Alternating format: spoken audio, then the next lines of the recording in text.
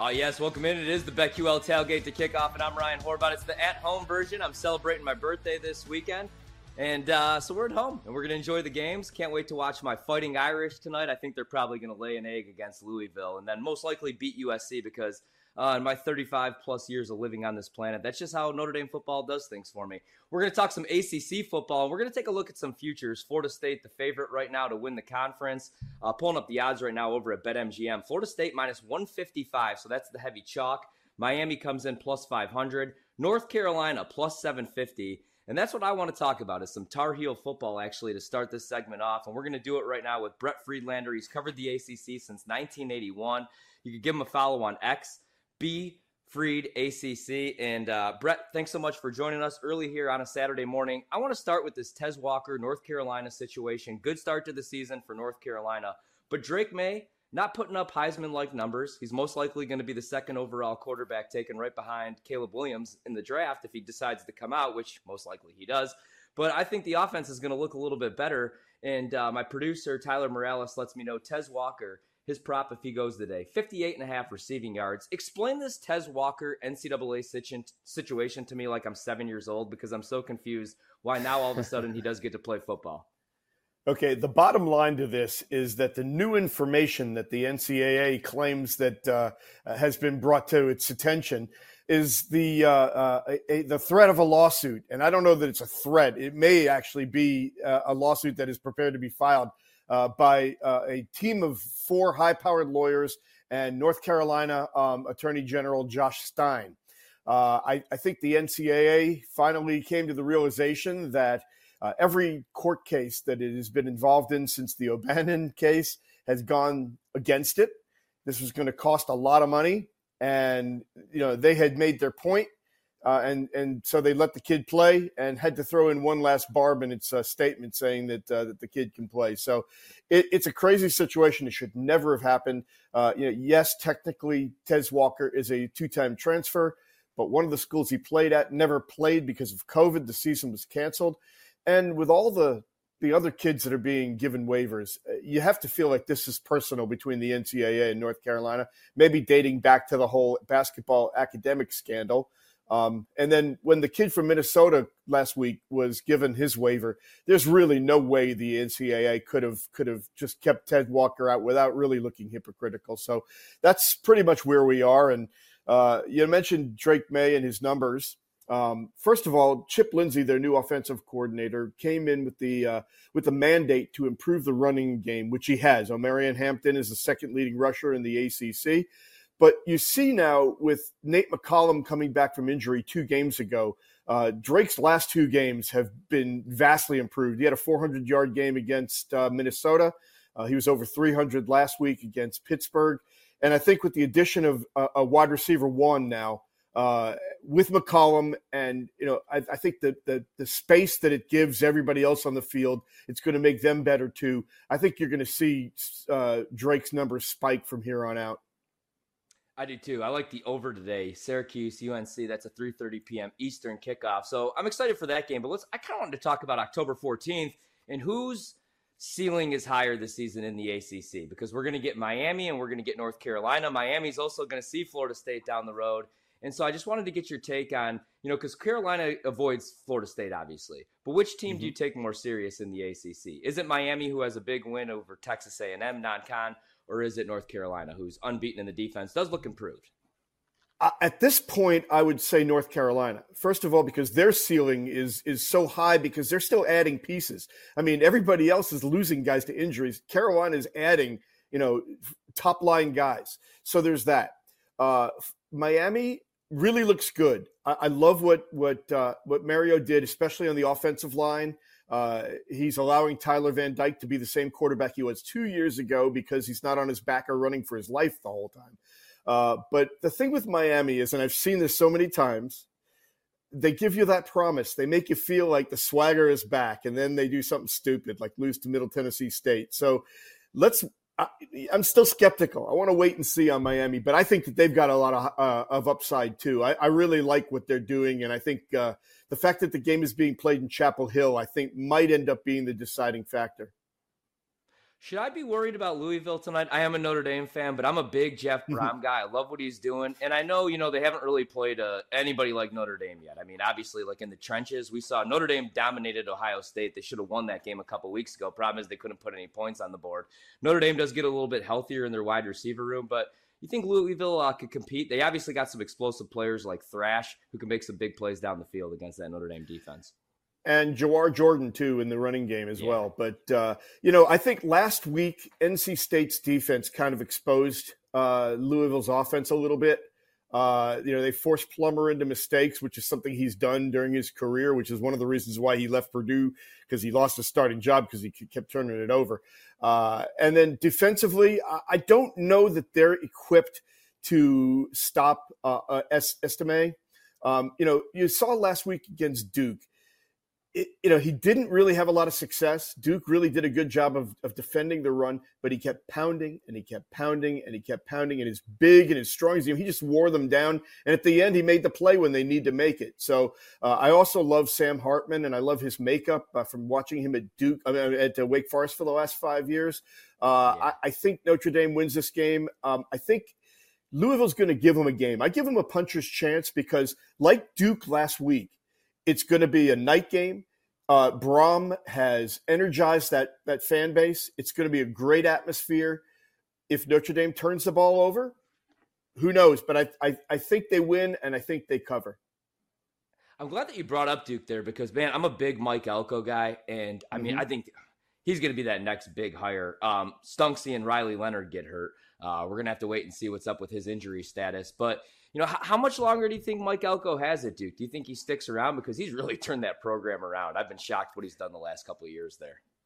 There are two ways of looking at this. He can either go the Dave Clawson route and stay at, Duke because he likes what he's doing. He likes the competition. He likes the fact that in the ACC, you got a much better chance of doing big things than if you're going to go to a second-tier SEC team.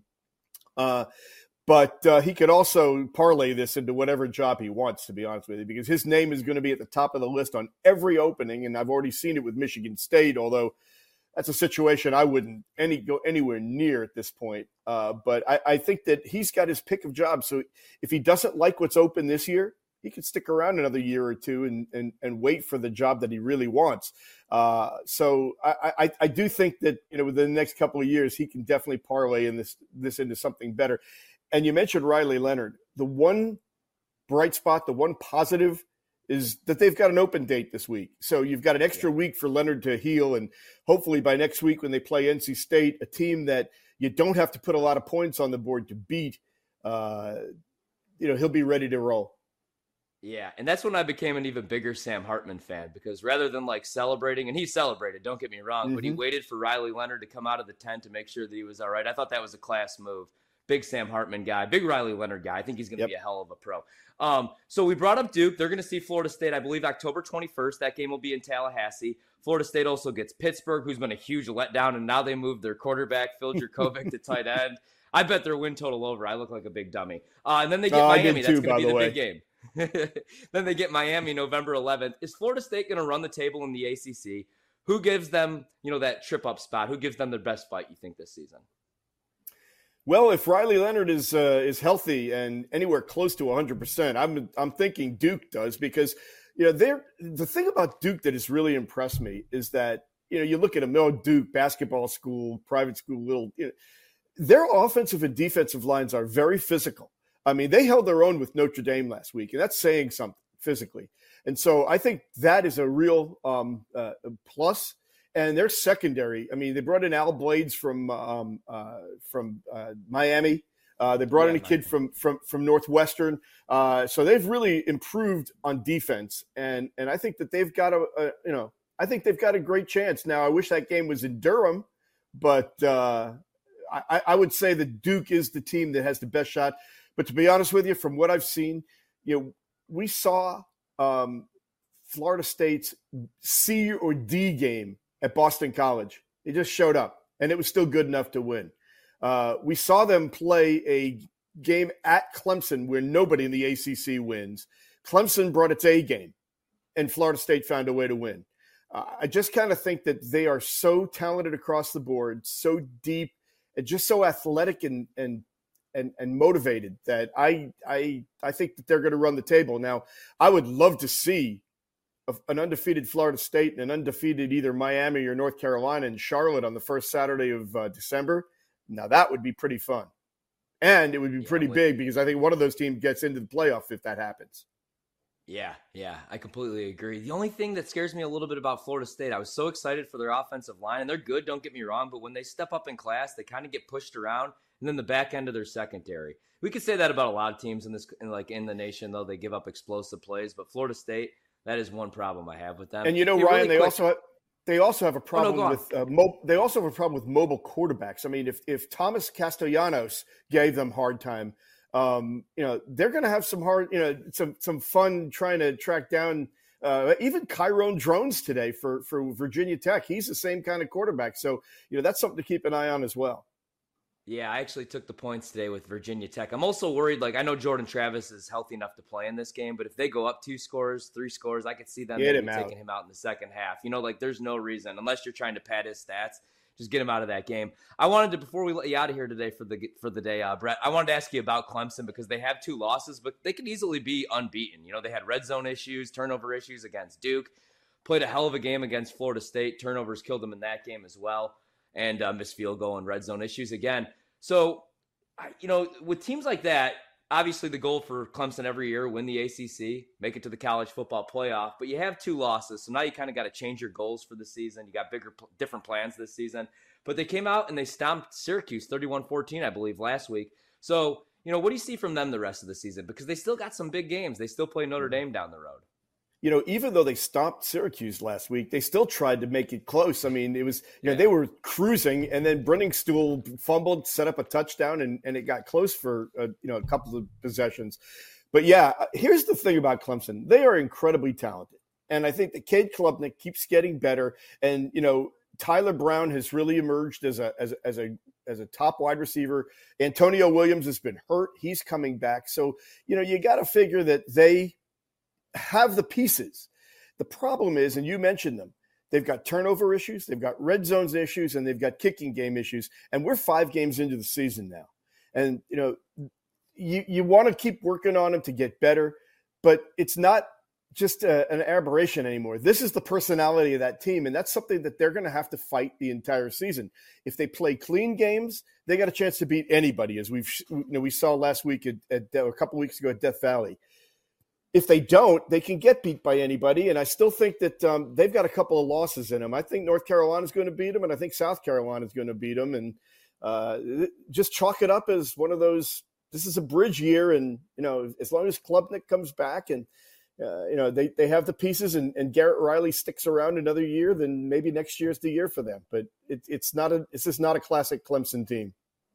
All right, Brett, in 60 seconds, so I know you covered the ACC, but who wins the national title if you had to make a pick? Because Georgia hasn't looked good the last couple of weeks. You do have Florida State unbeaten right now. You got Texas and Oklahoma. Huge game today, obviously, the Red River Shootout in the Big 12. Last year in the Big 12 for those 2 teams. Who do you like? Well, I think this year it's probably as wide open as we've ever seen it. And I think that's good. I mean, college football needs this. I don't think there's a clear-cut favorite. And as an ACC guy, I'm going to take Florida State. How about that? I love it, man. I love it. And half of my family, Knowles fans out in Tallahassee, so they would love that too. Brett, thanks so much, man. Brett Friedlander covers ACC football for SaturdayRoad.com. Enjoy the games today, man. I will. And besides, I'm partial to teams that go, chop. So. Yeah. Oh, go Braves too. Go Braves, man. I mean, Braves. It's tough to bet against the Braves. I can't wait to watch that series though. Braves, and I'm terrified they're going to lose to the Phillies. That's in my opinion. I keep saying this. That's the NLCS. That's the true NLCS. Yep. Good luck today, man. Enjoy the games. All right.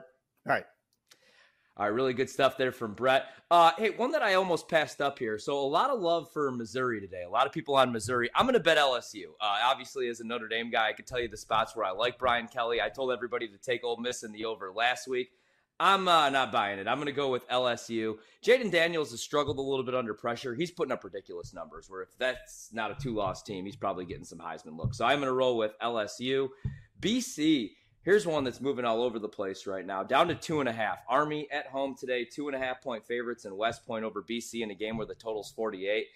Lean BC at 3.5, down to 2.5. I kind of like Army. I feel like that's going to be a grind out game, limited possessions, obviously. Give me Army. We already gave out Ohio State. That one's down to 18.5. The under 60.5 in the Red River Shootout.